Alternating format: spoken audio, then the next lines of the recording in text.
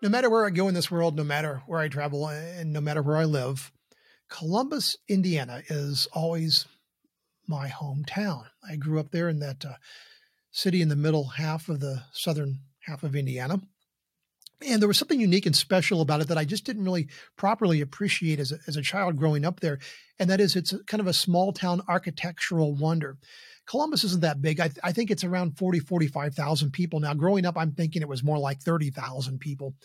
But it was the headquarters of Cummins Engine Company, big diesel engine manufacturer. My dad worked there.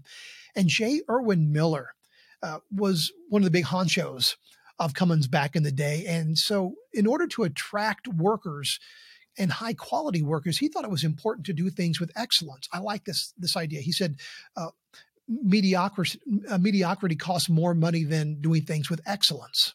And so often, especially in the church, we do things with mediocrity.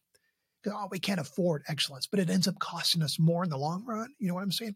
But anyway, in Columbus, they brought in these big, huge world-class architects to design buildings, churches in the city of Columbus. And as a result, many people came and admired this awesome architecture in this small town. And I've never forgotten that. If you get a chance to look up Columbus, Indiana online, do so. It's just a really neat little place. I'm glad I grew up there, but may God bless you today with the eyes to see the beauty around you.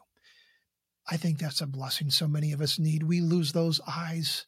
May God bless you with the eyes to see the beauty around you. And may it be so in the name of Jesus.